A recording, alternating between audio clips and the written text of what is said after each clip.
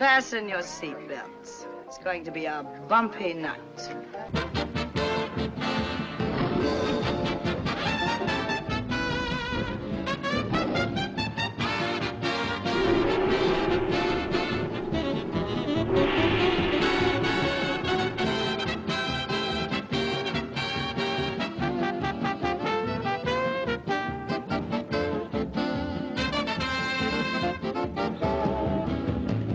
Live from Las Vegas, it's time for you to be Talking Movies with America's most award-winning film critic, John Barber. You're being so gentle. I've heard you give reviews and you're so rough. You're saying... How would you have evaluated your own work in some of the films that you did prior to The Longest Shot? I mean, much better than you, my friend. Our next guest is one of those rare talents who has something to say and can say it funny. He's a writer-performer on the new Laugh-In and one of the most popular, outspoken, and entertaining personalities on the local news here in Los Angeles. He's won a half a dozen Emmys as a film critic and host of his own shows. Let's welcome Mr. John Barber, right over there.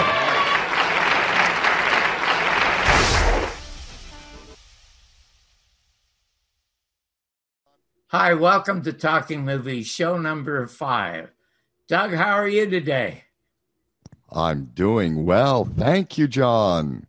Well, I love to hear that magnificent voice, and I'm especially excited about today's show because this is the first lady guest we've had.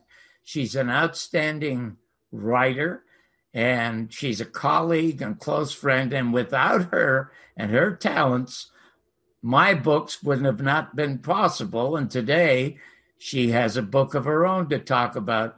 And so here she is, Carol Hoenig. Carol, how are you? It's great to see you again. You look wonderful. And when you speak, you'll sound wonderful because you have a great voice. You know, it's been, I guess, almost 5 years since I've actually seen you in person. Yeah, it has been. Yeah, I would think so. That was in Manhattan. That's right. It was the screening, the first screening in New York of the American Media and the second assassination of President John F. Kennedy. And like all the very lucky things that happened in my life, you popped up to see it, and that's how I met you. And well, I feel fortunate, too.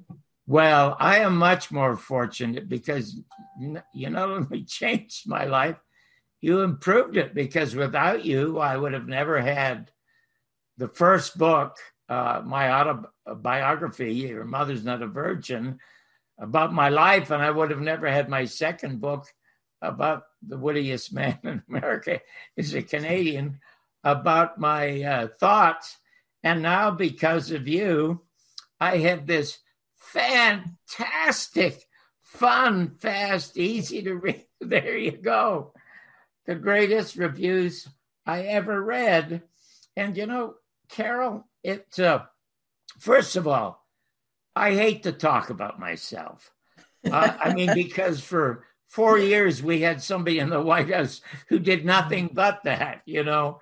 But I do like it if somebody, I don't mind if, I don't care what anybody says about me personally, because I'm not that personable, but I do like it when somebody says something nice about my work, because I identify emotionally and intellectually with my work, because it happens to be what kept me alive. But to write a book like this is a total switch for you, because you're a novelist. Right. Yeah. Yeah. But working with you, John, I can't, how could I say no? I love working with you. Well, yeah, but let's get back to the business of being a novelist. First of all, I could never be a novelist, because the novel, and I've read thousands of books, and half of them are novels, and I've loved everything that I've read, or almost everything that I've read. But to be a novelist, you have to have an imagination. Right. Yeah. And I do not have an imagination because there's just so much reality around me to talk about and make observations about. So when did you start becoming interested in being a writer, and did going to the movies have anything to do with that?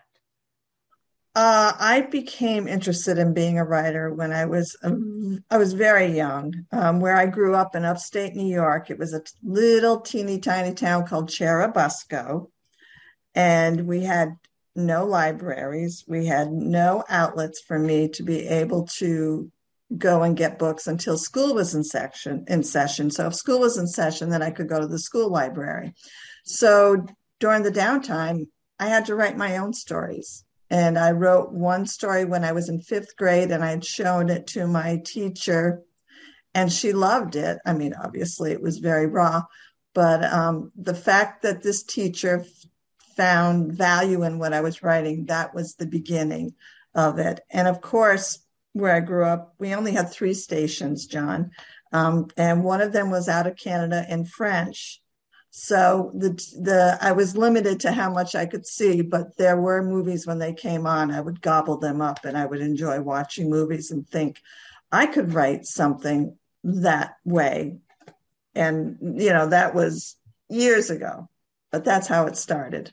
What was the first novel you published? First novel you wrote, because it might have taken a long time to get it published. I mean, it's such a terrible process. You're there alone looking at an empty page, and you have to type, and then you have to type hundreds of pages. Then you probably go to the yellow pages looking for an agent. I mean, when did you start doing that? Did you find an agent? How long did it take you to write your first novel? What was it called, and how was it received? Well, my first novel, it took me, are you ready? It took me 17 years to write. Oh, my goodness gracious. To get it to the point that I was pleased with it. When my youngest child went on the school bus. What was it called? It was called Of Little Faith. And it started out as a memoir because I was going through this spiritual thing in my life, and I needed to write this memoir. And then I got about 2 weeks into it, and I thought, who cares what I have to say? And then the characters started to show themselves to me. And it took me a month and a half to write the first draft. So a month and a half, and I'd be writing till 2 a.m, get my kids on the bus, and then continue writing. But then to learn the process of writing and to be happy with what I had written was 17 years. And during that time, I put that on hold, and I worked on my second novel, which was called Without Grace. And Grace is not anything with spiritual. It's the name of the protagonist in this book. Well, she wasn't the protagonist yet. That she came up in the prequel. And so to find an agent, back then, I didn't have the internet to really access. So I had to send it out, hard copies, and you'd get these rejections of self-addressed stamped envelopes that you would have to pay for yourself. And then I finally, eventually, when I was working at Borders Books in Manhattan, a gentleman who was in the industry found out I was a writer, asked to see what I'd written, loved it, and he shared a building with this high-profile agent. And she said she loved it, but she wasn't hungry enough because she was very successful, and it didn't go anywhere with her. It was a long, tawdry story why that happened. And then a second agent, who happened to be Mary Higgins Clark's agent, asked to see it. Now, my writing is nothing like Mary's. I'm a little bit less commercial than hers. But the agent loved it, but she couldn't send it out because the first agent said she had sent it out all over the place. So then I was working with, I don't know if you know Amy Fisher, if you're familiar with Long Island Lolita. Yes, I am.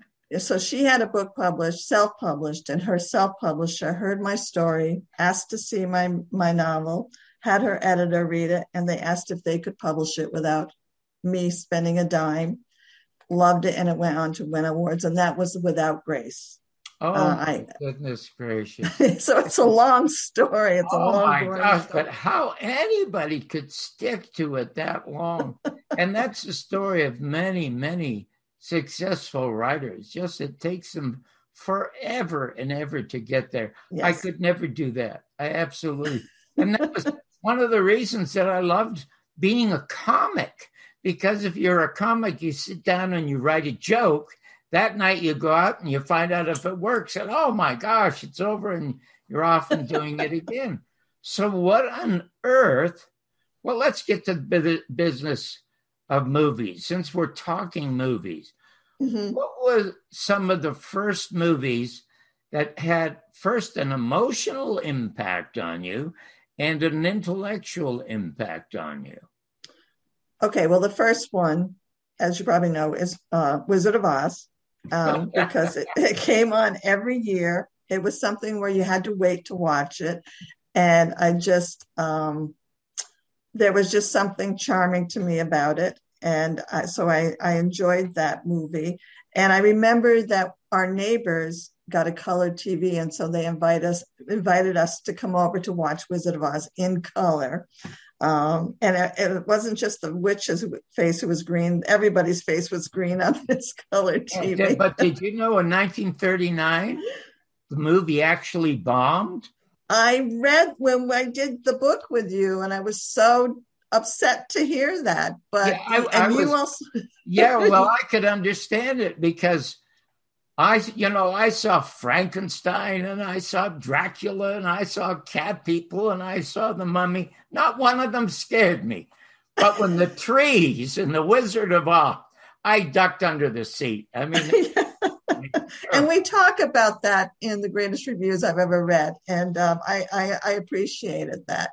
So that was just one of the ones. And then the one that had an intellectual effect on me, and I write about this in the book, is Imitation of Life. And I saw that it was with my parents and my sister, and I think my younger brother was sitting in the living room, this little cramped living room. And my father never watched movies. My father only watched the news. That was it. He felt like anything else was a time suck and a waste. But he sat in front of that TV with to watch Imitation of Life. And Lana Turner? Yeah. And my older brother had come in, and he came into the scene where we're all crying at the end of the movie. And he made a joke, and my father turned around in the seat, and he ripped a new one for my brother.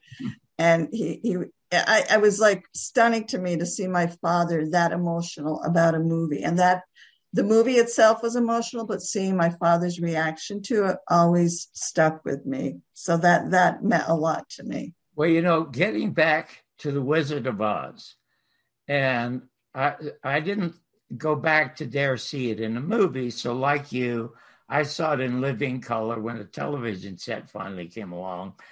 And that must have been in the mid 50s or so. Maybe I was about 17 or 18. I think it was the first time I ran away to the United States here illegally. And that might have been the point where I might have realized I was a born critic, but didn't realize it.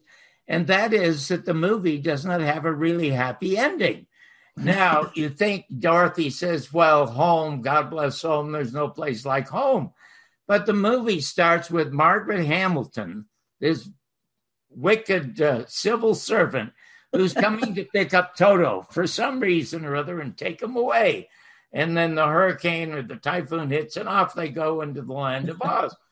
And you see Margaret Hamilton as the Wicked Witch and everybody on the farm there. It's just a fabulous film. But at the end, no place like home.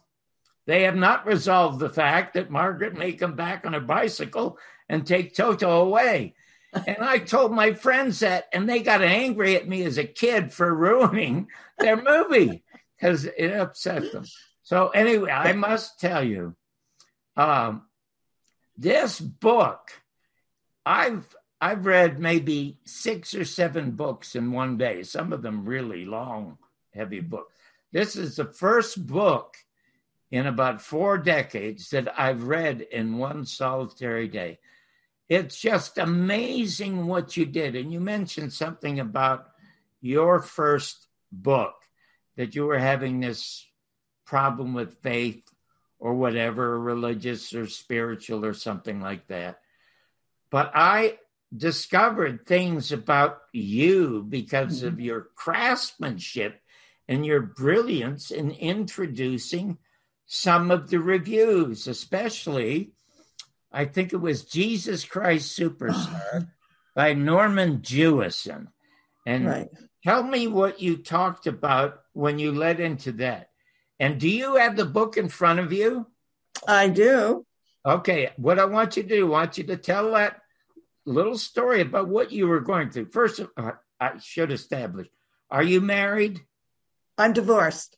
How long have you been divorced? How many children do you have? I have 3 children, and I have been divorced close to 20 years now, I guess. Oh, my God. And you did maybe 15 years. I don't know. So you raised the 3 children. You had blank pages for 17 years while you were writing your first book. You did all of that yourself. And I presume you have pets? Oh, yes, I do. I foster dogs, and then I'm a foster failure because I ended up adopting them. And yeah, I have 2 dogs right now. Well, I have 3 cats, you know. Love it. Mark Twain said, show me a man who loves cats, and that's all I need to know about him. But Mark Twain wrote one of the greatest lines ever in history. He said, what do cats and a lie have in common? Or he said, what is the difference between a cat and a lie? What's the answer? The answer is a cat only has 9 lives. Oh, is that beyond brilliant? That's so. Anyway, What I would like. So obviously, you were raised by religious zealots? No. Actually, I was raised in a Catholic home, but my mom my mom married my father. She had to become a Catholic to marry my father. She was raised in a Methodist church. And her family, her side of the family, I put them on a pedestal because I was searching.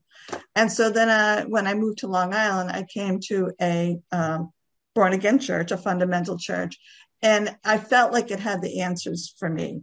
I think I told you, I came to the Lord in 72 or 73, and I came to my senses a few years later.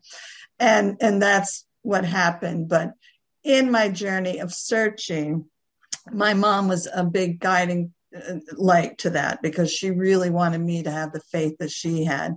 And so when Jesus Christ Superstar came out, and we would have to travel like 30 miles to see a movie in the theater, she came with me to see it.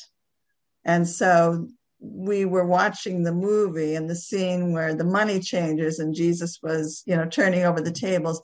My mother said, "Oh, no, he would never have done that." Okay, go ahead. What I'd like you to do, I would like you to find. Oh dear. Go ahead. I would like you to find my review of Jesus Christ Superstar, because I don't know whether I believe in telepathy or not, or any of that stuff, even though I've met 2 people in my life who really were psychic. One was the famous European psychic, Peter Hurkos, who demonstrated it in a dinner meeting that I was at a famous producer's home. That story's in the book. It's unbelievable.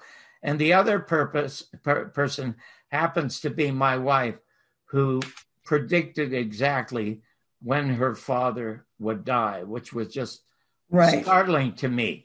So do you have the review of Jesus Christ Superstar? Because for some reason, and I must tell you, when I was a critic, I would sometimes see a movie, the studio would show me a film 2 or 3 months in advance. I never, ever once took a note. I never made any kind of notes. I was just a person who could only write on deadline. That astounds me. That really astounds me. And what would happen, Carol, is that when it was time for me to go on the air, I was 5 years at KNBC in Los Angeles, from 73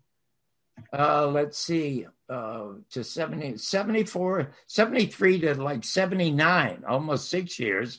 And then I was 10 years at Los Angeles Magazine. And what would happen, I would sit at the typewriter and I would write what was in my head. I didn't mention it in the book, but I'll mention it now. Nikola Tesla said, now here's the greatest human genius of all time, the greatest inventor of all time, holds hundreds of patents. He said publicly often he never invented anything. Tesla said he would just sit down and relax and open his mind. And he said in his mind would somehow magically appear what it is that he was thinking about, the complete blueprint. And he said, I became a stenographer and literally wrote down and drew what the universe, he called it the universe, sent me. Mm-hmm. That is how I write. You know, when I read these reviews and I found myself laughing out loud, I never remembered writing one of them. But I would sit down and I'd type. So when I saw Jesus Christ Superstar 2 months beforehand, came time to review it, and I sat down, and I don't know where it came from, but the review came out in biblical prose. Right. And it hammered the film. So what, because you have such a nice voice and it's your book, it's a very brief review. I'd like you to read the review of Jesus Christ Superstar, and then we'll get to some of those wonderful questions you asked me to start the book. So go ahead. All righty. Well, I did want to tell you, too, that I can understand what Tesla was saying, because a lot of my writing takes place away from my computer because the characters show themselves to me. I could be ironing and all of a sudden I'm like, I have to take notes because it comes to me. So I get what you're saying. Absolutely. All right. So here is your delicious, wonderful review. In the beginning, there was the play, Jesus Christ Superstar. It was full of wonderful music and vitality, and Universal Pictures looked out over the prophets it maketh and said, that is good. Let there be a movie. But the movie was without a director, and so Universal looked over Fiddler on the Roof and the prophets it maketh and said, that is good. Let Norman Jewison be the director. And so it was. But the movie was without a writer. So Jewison said, let me be one of the writers. And so he made himself a writer, and lo, the movie was still without a writer. And the director-writer was without ideas, and lo, he looked again upon Fiddler and said, I have an idea. I will go on location to the Holy Land and do Fiddler on the Mount in the land of the prophets. Prophets, Profits. It was a bad idea. And so the talented cast was assembled in the wilderness, and for 40 days and 40 nights wandered without direction. And when Jewison looked upon the daily rushes, which were without form and void of imagination, verily he said unto himself, what do I do now? And a voice from the darkness, Universal Tower, saith, how about some symbolism? And so Jewison brought forth four tanks, 2 jets, 1 machine, everything but a partridge in a pear tree. And the symbolism was obscure. And when Jewison looked again upon the rushes, he said, I have another idea. To keep the audiences awake, let there be decibels. And verily, the beautiful music was made loud noise. Another bad idea. And when Universal Publicity looked upon Jewison's finished work, they said, yeah, it is good, because that's what they're paid to say. But yeah, verily and lo, when the audience looks up Jesus Christ Superstar, it will say, forgive them, for they know not what they do. I had a hard time getting through this, John, without laughing. Well, I cannot remember any of that, and shame on me that I'm laughing at my own stuff. But oh no, it's great. It's funny. And again, all of this happened by accident. And the thing that I enjoyed doing with you is because you said you couldn't start to assemble all of this. First of all, you had asked me, did I have any videos from my days on camera at NBC? And I must tell you, for the 6 years at NBC, I never had a contract. And Right. the reason I never had a contract, they said they would own the material. And I was only getting 100. I did it Monday, Wednesday, and Friday, and only got paid Monday, Wednesday, and Friday. I was making $350 a week. I was responsible for 10% of the audience share, according to research. And Kelly Lang, the weather girl, was getting $100,000 a year for getting the same amount of people. But I didn't want anybody to own my material because that's all I had. That's all. It was just me. That's all I had. And, you know, the thing that I liked is it all started by accident, and you didn't want to do, oh, yeah, you had asked, I didn't have any videos. And then you asked me if I had any of the LA magazines. Well, I only had 6 or 7 in my office. And you said, you didn't keep any? And I said, I don't know. And then my wife reminded me, well, you got a trunk downstairs. You got 5 trunks of stuff. Maybe one has the magazines. So I went down, and the first one I opened, 120 copies. So I sent you all of that stuff, and you put I didn't have anything to do with it after that. You put the book together, but you thought, you know, I have to do an interview with you, John, so we can find out how this all happened. And do you remember the first question you asked me? Oh, goodness.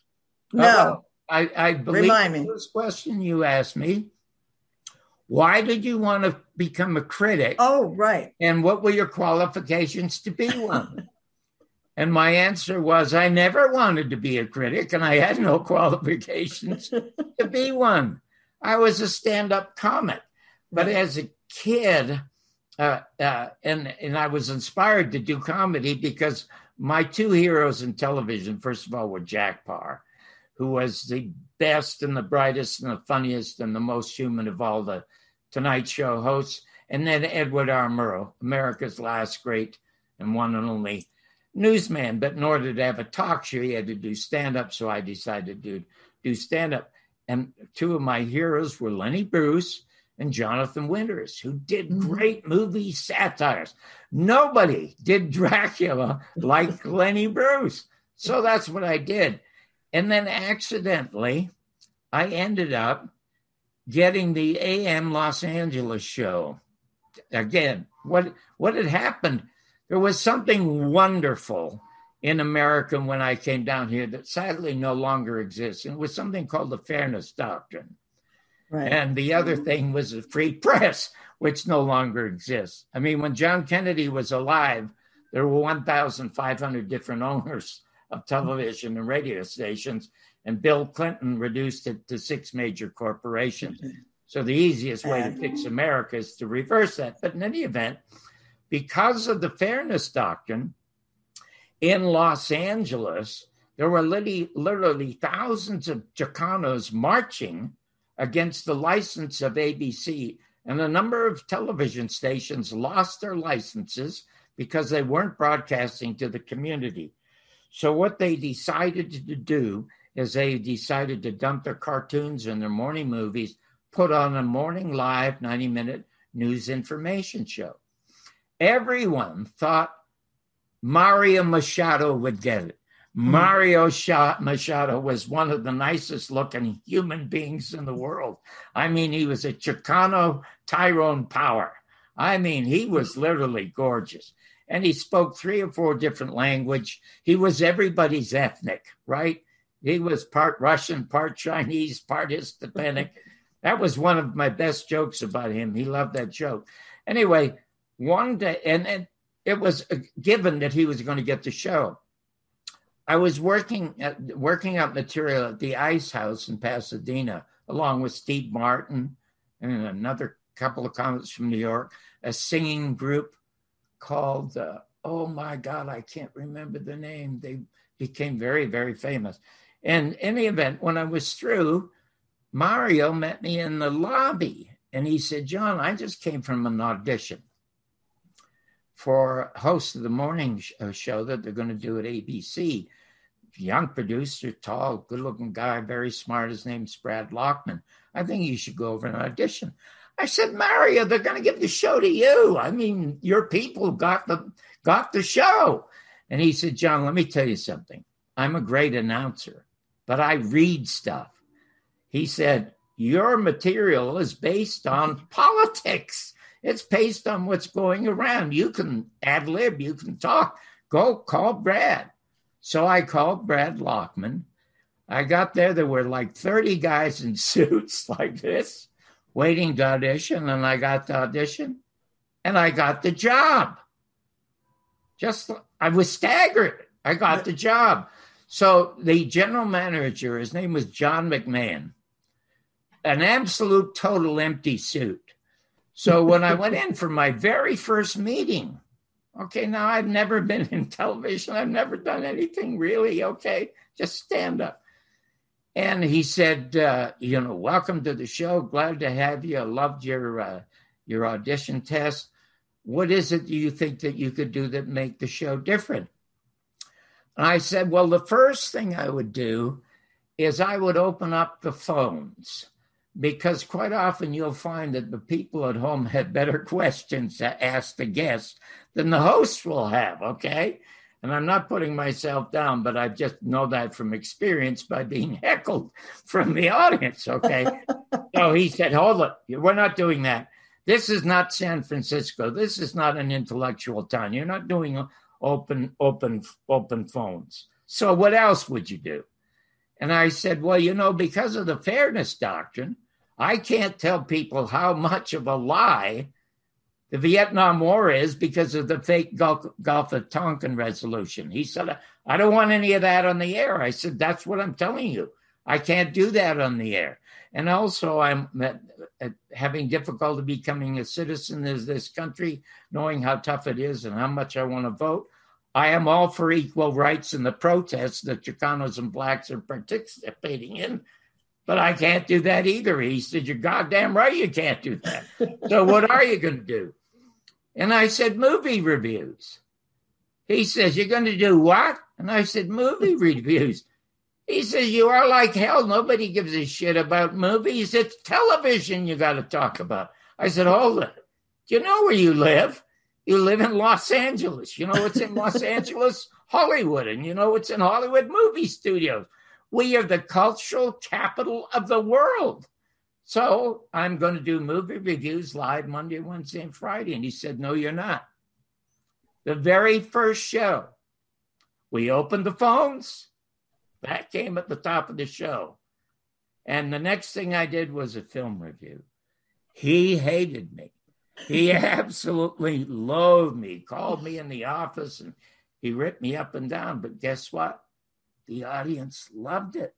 Mm-hmm. And then so I did Wednesday, and Brad Lockman, bless his heart, he encouraged me to do it. The phone calls became, we had a staff of 4, and within 2 months, we were bumping heads with the Today Show, which had a staff of 30. It was just terrific. And then a guy named Bert Krolutsky, he was a film critic for Los Angeles Magazine. He wrote the funniest one-line review I ever read. It was about a movie with Dick Van Dyke called Chitty Chitty Bang Bang. He said, it starts with a bang, but it ends up chitty. Oh, I love that.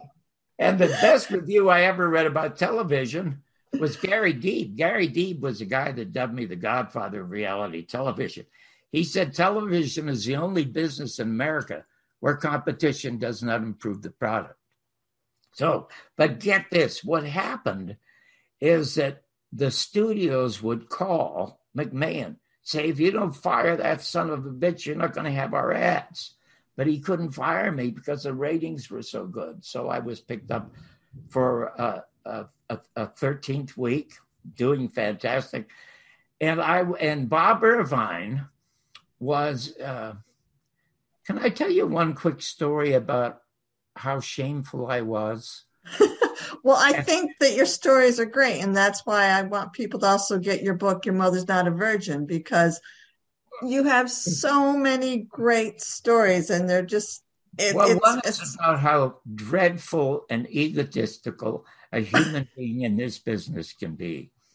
Cesar Chavez called to be a guest.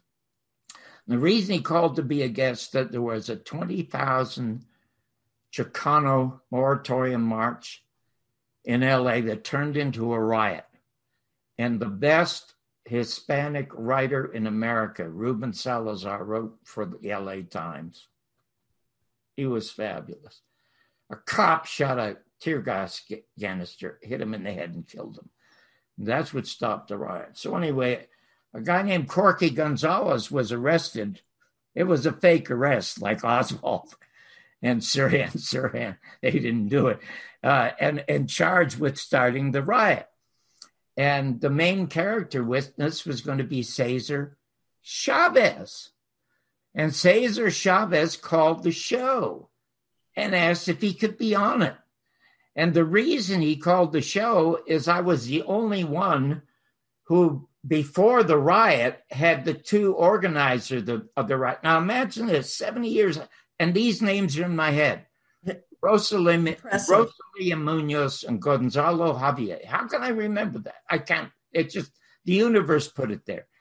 And nobody would put them on the air. I put them on the air to talk about what could happen, and what they predicted did happen. So anyway, when I had Muhammad Ali on the air, when nobody wanted him on the air, they wanted him in jail or in a coffin. And I'd put Jane Fonda on the air, known as Hanoi Jane, because they're the only literate, famous people who were speaking out against this fake Vietnam War. And I was so proud that they could speak for me and millions of other Americans about that. Isn't it awful? After the fact, everybody is a hero. Everybody worships Muhammad Ali now, but certainly not at the time. Where were the Ken Burns of the world at that time? They weren't even around. So anyway, when they came on the show, Bob Irvine, the news director, had asked John McMahon, can I put John Barber's reviews on the news? He'll be the first person in America to be reviewing on the news. And McMahon said, no, you're not putting that a-hole on our news. Okay. So he never promoted the show. But when I had Ali and Fond and all these great newsmakers on, there'd be 20 or 30 news people waiting behind the cameras to grab them and take them outside and do interviews with them. So I'm sitting with Cesar Chavez. We have the biggest crowd in the world because now he was made the second most famous person in America by the support of Robert Kennedy, who would have definitely been the president had he not been assassinated again by the CIA at the Ambassador Hotel. So in any event, we're getting near the end of the interview. And during a break, Cesar Chavez came in by himself with one person. He wore Levi's and a plaid shirt, like he just left the farm, okay? The sweetest, gentlest soul I ever, nice brown eyes, I ever sat next to, except for my wife. In any event, during the commercial break, I leaned in and I said, Mr. Chavez, I'm so ashamed of what I'm about to say to you, but I had Ali on and I had Miss Fond on to criticize the war because I can't do it. And they will never take these clips. John McMahon, the manager, doesn't like me, and they will never show these clips on the news to promote my show. And he's not even looking at me. And I get quiet, and I said, oh, God, forgive me. I just sound like an egomaniac, movie star wannabe. I said, but I need you to do me a favor. And he still doesn't look at me. I said, you see all these people here? Obviously, they're going to grab you and want to take you up, put you up against a brick wall and ask you questions that weren't as good as the questions that I asked you. Forgive me for that lack of humility, but could you please tell them you can't do it because you have a bad back from picking grapes? And I bowed my head in utter abject shame. Anyway, a few minutes later, it's over. The red light goes off. And the crew literally pushes me away from Cesar Chavez. And all these people are grabbing at him. And he put up his hand like the Pope. And everybody got quiet. And he said, ladies and gentlemen, I deeply, deeply appreciate you being here. and wanting to talk to me and talk to the cause, about why I'm defending Corky Gonzalez and about the labor movement and Don't Buy Grapes movement. I really appreciate that. But I cannot talk to you right now because I have a bad back from picking grapes. Okay. Wow. Now the John McMahon story doesn't finish. I get fired because I just accidentally pick up and read Jim Garrison's book, Heritage of Stone. And I call him and book him on my show. And that's where the title of the book came from, which is in the book about my conversation with Jim Garrison. And he reluctantly agrees to do it, but he warns me that I will never get away with it. And of course I don't, because the day after I book him, I'm fired by John McMahon. And Bob Irvine calls me and he said, John, would you come and do your reviews on the news if I can talk McMahon into doing it? I said, absolutely. So I went in to see John McMahon. And I said, John, I know you don't like me much. And I'm not very fond of you either. But you know what? I've built up a large audience. And you got a really nice newscast here with Bill Bonds. And you got a great news director. To show the audience that you're not getting rid of me and to protect a little bit of your audience, let me come Monday, Wednesday, and Friday and do the reviews that I do in LA Magazine. And he said, no, you're done. And I said, well, hold it. The public will love it. And he said, fuck the public. They don't hire you. I do, and you're done. So now, okay, fast forward a bit. I get fired. I end up at Channel 11 as their critic at large. And as a result of that, Brokaw sees me. Johnny Carson was, you were not old enough, but in 1972, there was a thing called the Munich Massacre. Oh, no, yeah, I remember that. Israeli athletes were murdered by Black Tuesday, a terrorist organization, and the world stopped. And fortunately, John McKay on ABC, who was going to so bright a sportscaster, he was so smart, he was able to handle the disaster. The world came to a stop. Now, had that happened when Jack Paar was the host, he would have done a whole show about it with no audience. He would have just talked to the audience at home. We used to get the feed from The Tonight Show with Johnny Carson going to New York.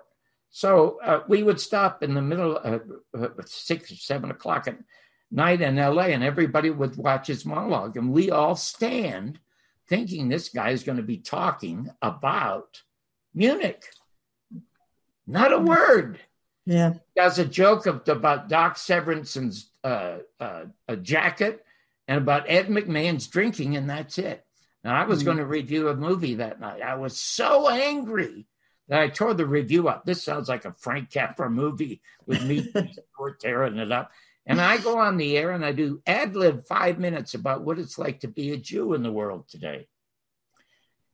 It got 5,000 requests in 2 days for copies of it. It was rebroadcast and became the official fundraising film for the United Jewish Appeal for 2 years, raised $35 million. They planted a tree in my name in Israel. But after I did it, the first call I got was from Neil Simon. Right. And Neil Simon was being given the Heart of Israel Award at the Hilton and asked if I would come down and be the host and introduce them, which I did. So anyway, I end up later, because of Brokaw, I end up at NBC. And then Bob Howard, the general manager, walks into my little office. He said, John, my wife is so delighted that I hired you. You were her favorite. She never missed the morning show or you on Channel 11. And I hired you over the objections of John McMahon. I said, has John McMahon called you from ABC? He said, no. He now works as a program executive at NBC. Well, he left and I stormed over to the NBC entertainment offices and I barged into McMahon's office and I pointed at him and I said, you idiot. If you were as good behind your desk as I am on camera, you'd be president of ABC. Now listen, I don't have the politics to be a nice person. Okay. I can't stand you because you're stupid, and you can't stand me because I'm smart. But I'm a professional on camera. I'm no good off camera. You are no good off camera, period. So let's just sort of call it a truce. And then I stormed out of the office. I mean, he literally wanted to kill me. He almost jumped over his desk to kill me. Now, guess what? Accidentally, in 1979, I get Real People on the air. And guess who Fred Silverman assigns to overlook the show for NBC? John McMahon. Thank God the public has never heard or seen this guy ever since. So there you go. I didn't mean to go on so long about it. No, but that answers the question about you being a critic. I mean, definitely. Well, yeah, and you know, you ask so many smart questions because I've been interviewed hundreds of times, and nobody has ever asked me as a critic of movies, did you ever think of writing one? I mean, what a good question. And the answer is no. But when I was 22 and I was in the mailroom at Paramount Studios, there was a fella who took care of all the publicity photos for all the stars at Paramount. His name was Angelo. I won't tell you his last name because he may still be alive. He was 32 years of age, 10 years older than me. His father was the most famous pastry maker in Chicago, right. Very famous. And the father hated the fact that Angelo wanted to come to Hollywood to be a producer and that he'd married a Jew. I mean, so every day there were obscene phone calls to Angelo. But Angelo came, and he had a house on Gower Street. The front of the house was turned into an actor's studio where we would get together and work out scenes and things. And the back was a brothel. So that was Angelo's house. It was just great to be in front or back. But he called me aside one day and he said, you know, Andy Finity is a young Greek guy, and he just signed a deal with Paramount to do a Western with Nick Adams with a young director named Irv Kershner. Irv went on to be very famous. And he said, could you write a movie script? I said, no, I can't write them. I said, I only go to movies. I couldn't write a movie script. He said, why don't you try? And I said, I don't want to try. He said, well, you write great jokes. Well, no, I don't do that. He said, well, if you were going to write a movie, what would you write about? I said, listen, you got no money he said, I got a few $1,000s. I said, well, listen, you'd have to do a movie that has no sets. You'd have to do a movie that is outdoors, and you'd have to do a movie that takes place in one day, sun up to sundown. That's it. He said, I'll give you $500 if you write one. I said, listen, I don't want your money, and I can't write one. He said, please, I beg you. So I said, well, give me a couple of weeks and let me see what happens. So I sat down, and again, it's like Tesla, and it's like you driving around. Up popped the screenplay. It was called The Sun Sets in Hell, and it's about this big bank robbery in the West that has a trick ending at the end. And the characters are like all the characters in The Treasure of Sierra Madre. An absolutely brilliant film, Treasure of Sierra Madre. I'm not saying my script was brilliant, but that's what it was like. So anyway, I give it to Angelo. A week later, he calls me screaming, we got a meeting. I said, what do you mean we got a meeting? He said, Lindsay Parsons, who is the leading Western filmmaker at Republic, loves the script. And he wants us to meet him in his office. Well, we drive this. He has a junky car. So we drive and park it 2 blocks away because we were driving. We go in. And in the meeting is Lindsay Parsons, Barry Sullivan, the actor. I almost fell off my chair. God, I saw this guy in movies. Well, Barry wanted to be a director. This was the first thing he ever read. He wanted to direct. And then next to him was this guy named Haskell Wexler. Now, Haskell was the son of the founder of Allied Radio in Chicago, a mega millionaire, but he was a brilliant cinematographer. He wanted to get into the cinematographers union, and he was having problems with them because he had shot a film without being a member called Stakeout on Dope Street that starred his brother. But he loved this and wanted to do this and get in the union. Well, anyway, Angela and I get back in the car. We're quiet until we get to the Hollywood Bowl, roll down the windows and start screaming. We're going to make a movie. We're screaming like nuts. In any event, a week later, Angelo calls. He's almost in tears because Republic says they're not going to do any more Westerns, and that's the end of it. And then his father hears about it and comes out to L.A., grabs his son and takes him back to Chicago. And that ended that. So I thought it was all over with. And then I got a call from Haskell Wexler. And he said, can you come up to my house? So I got to his house, which is this villa above the Hollywood Bowl in the Hollywood Hills. His wife, Marion, was gorgeous, never wore any makeup, just a lovely, sweet lady. The son, Mark, was 4 or 5, and the German Shepherd named Blackie was more house-trained than Mark.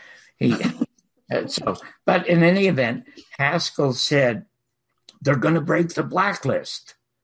And I said, what's the blacklist? I don't know what it was. He said, well, you've heard about it. Well, I said, well, I know there's a lot of this anti-commie stuff going on around the news. That's all I hear about. But I know you people down here have something called the Constitution that doesn't seem to be being used lately and overlooked for this. But I don't want to get in. I don't know anything about that. He said, well, the blacklist is going to be broken because Frank Sinatra is at Columbia.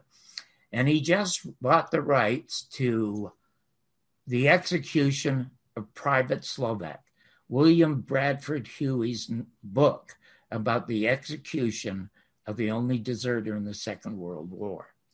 And they have hired Dalton Trumbo to write the script. So that's going to break the blacklist because Dalton was. And I bought this book called A Long Day and a Short Life, written by a fellow named Albert Maltz. Albert Maltz was also blacklisted, one of these guys that served a year in prison. And so that's what it was. His book was about.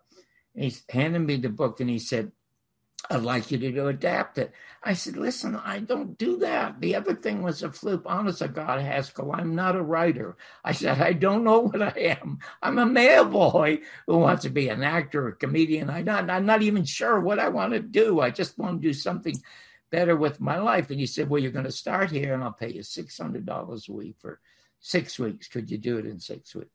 So I write it, and I have to send him the material every day, and I get a call. He's working at MGM now as a cinematographer. He calls me every day about how great it is.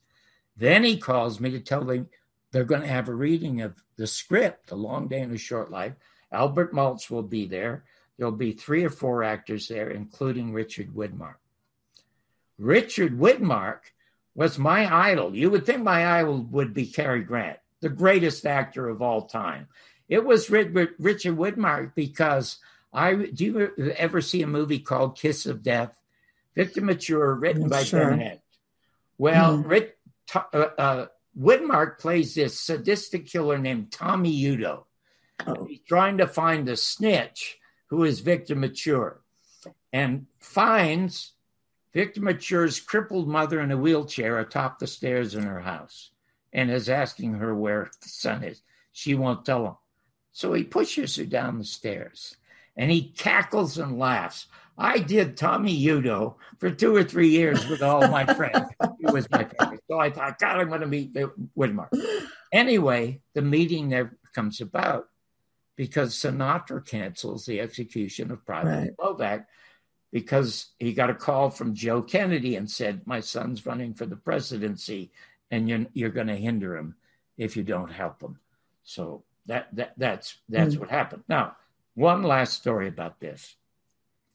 Haskell Wexler was the brightest, most intelligent talent I ever met in that town.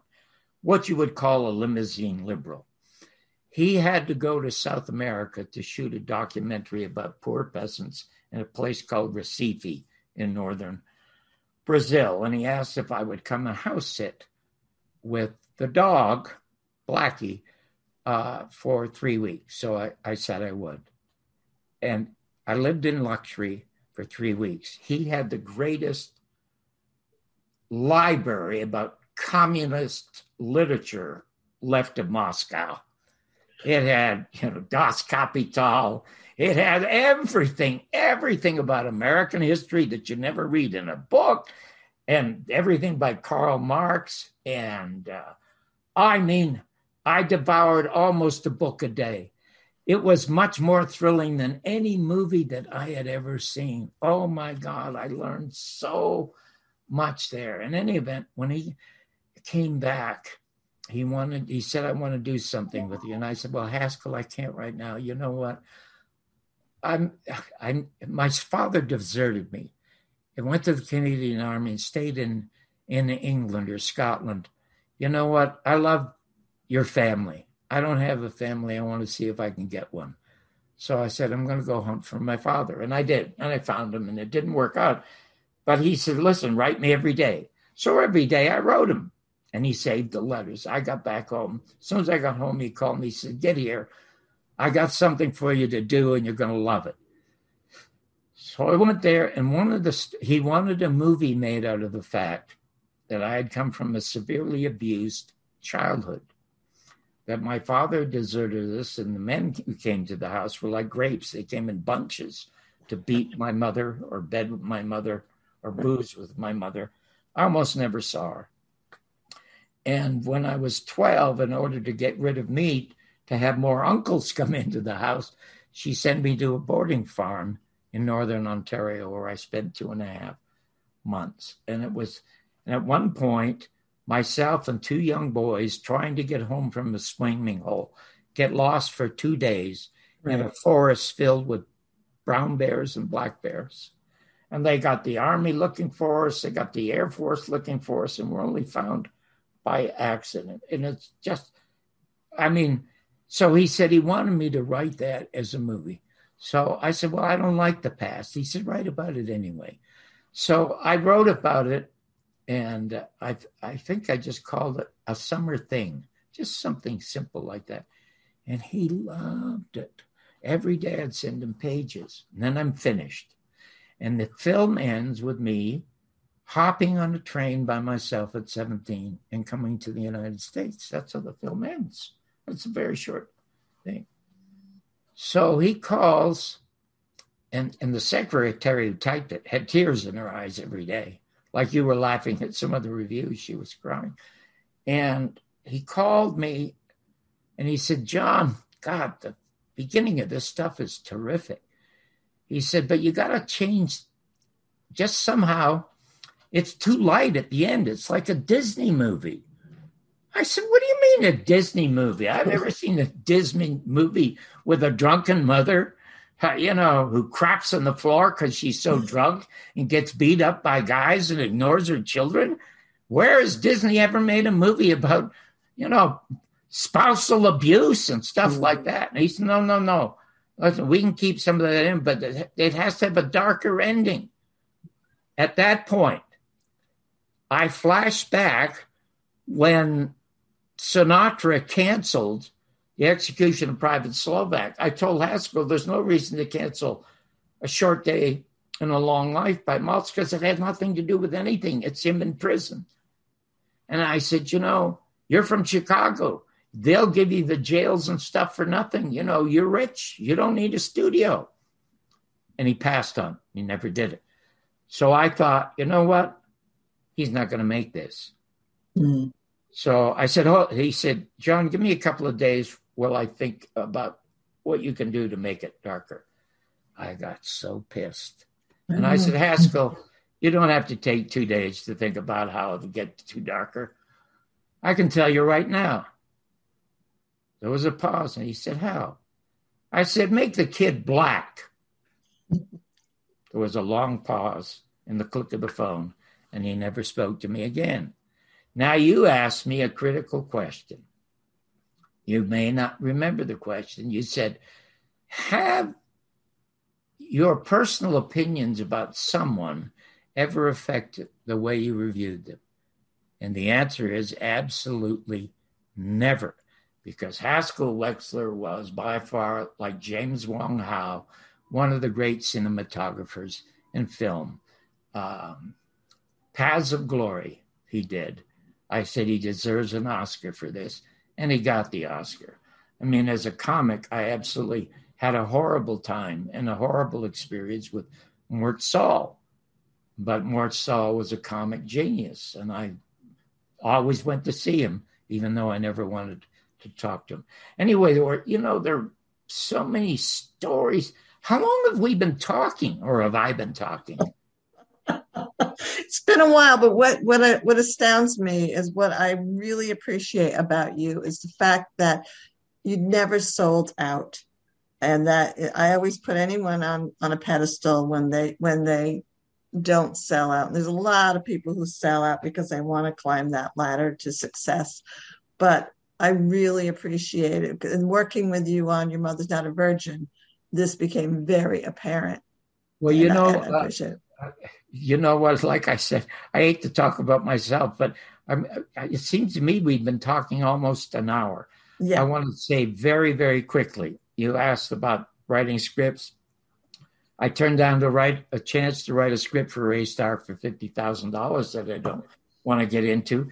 And the major stars that I bombed as a critic, you asked me if I was ever threatened. Well, the only person I was ever threatened physically by was the guy who made, who was it? Sam Peckinpah. He's the only guy that threatened to literally kill me. He said, I'm going to cut off your fucking head and piss down your throat after I hammered one of his movies. But he did the thing called The Westerners with Brian Keith, the greatest Western ever on television. But Neil Simon, I told him that he should fire himself as his own casting director because he ruined the Sunshine Boys. Burt Reynolds and Bob Hope, I told Bob Hope he should retire because he was becoming the J. Edgar Hoover humor. Every one of them became my closest friends and all wanted to be on my show. So if you go to my site, www.johnbarberasworld.com, you'll see Burt Reynolds' favorite interview. And Bob Hope took off entertaining the troops one Christmas to come and do my little local show. You know what? I have to have you back again, but I have to have you back when you can talk some more. I mean, oh my God, the movies that we did at the time. I was fired 3 times from my reviews, and we can't get into it now. Anyway, well, there's a lot. You have a lot of material, and I hope the audience enjoyed listening to you as much as I did. Yeah, and you know what, John, you keep saying, that you're having an ego or whatever, but you wouldn't let me put your byline on this book, but you deserve to be on it. No. I had nothing to do. I just wrote the reviews and you just edited them. Okay, I had nothing to do with it.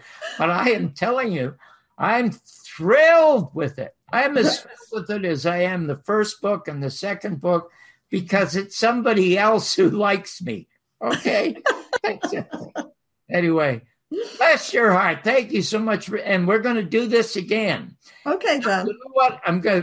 We're pre-taping this, but I want to do this when we are absolutely live, because I want to talk about the reviews that were the most important that I ever did and played a great part in my life and in America's life. Mm-hmm. Sure. So we will be back. Good. Who said that? Charles MacArthur? Or no, who was it? Who was it? That German actor? I will be back. I'll be back. I'll be back. Yeah. Schwarzenegger. Yeah. Yeah. Okay. Oh, him. Yeah. Yeah. Oh, him. We'll be back. Okay, dear. Have a great rest of the day and hope to see you again soon. Sounds good. Take care. Okay. Bye, dear. In 2 weeks, the amazing, multi-talented, mega $1 million selling recording artist and an actor in over 70 films, the one and only, outstanding Meatloaf on Talking Movies. Till then, good luck and stay well.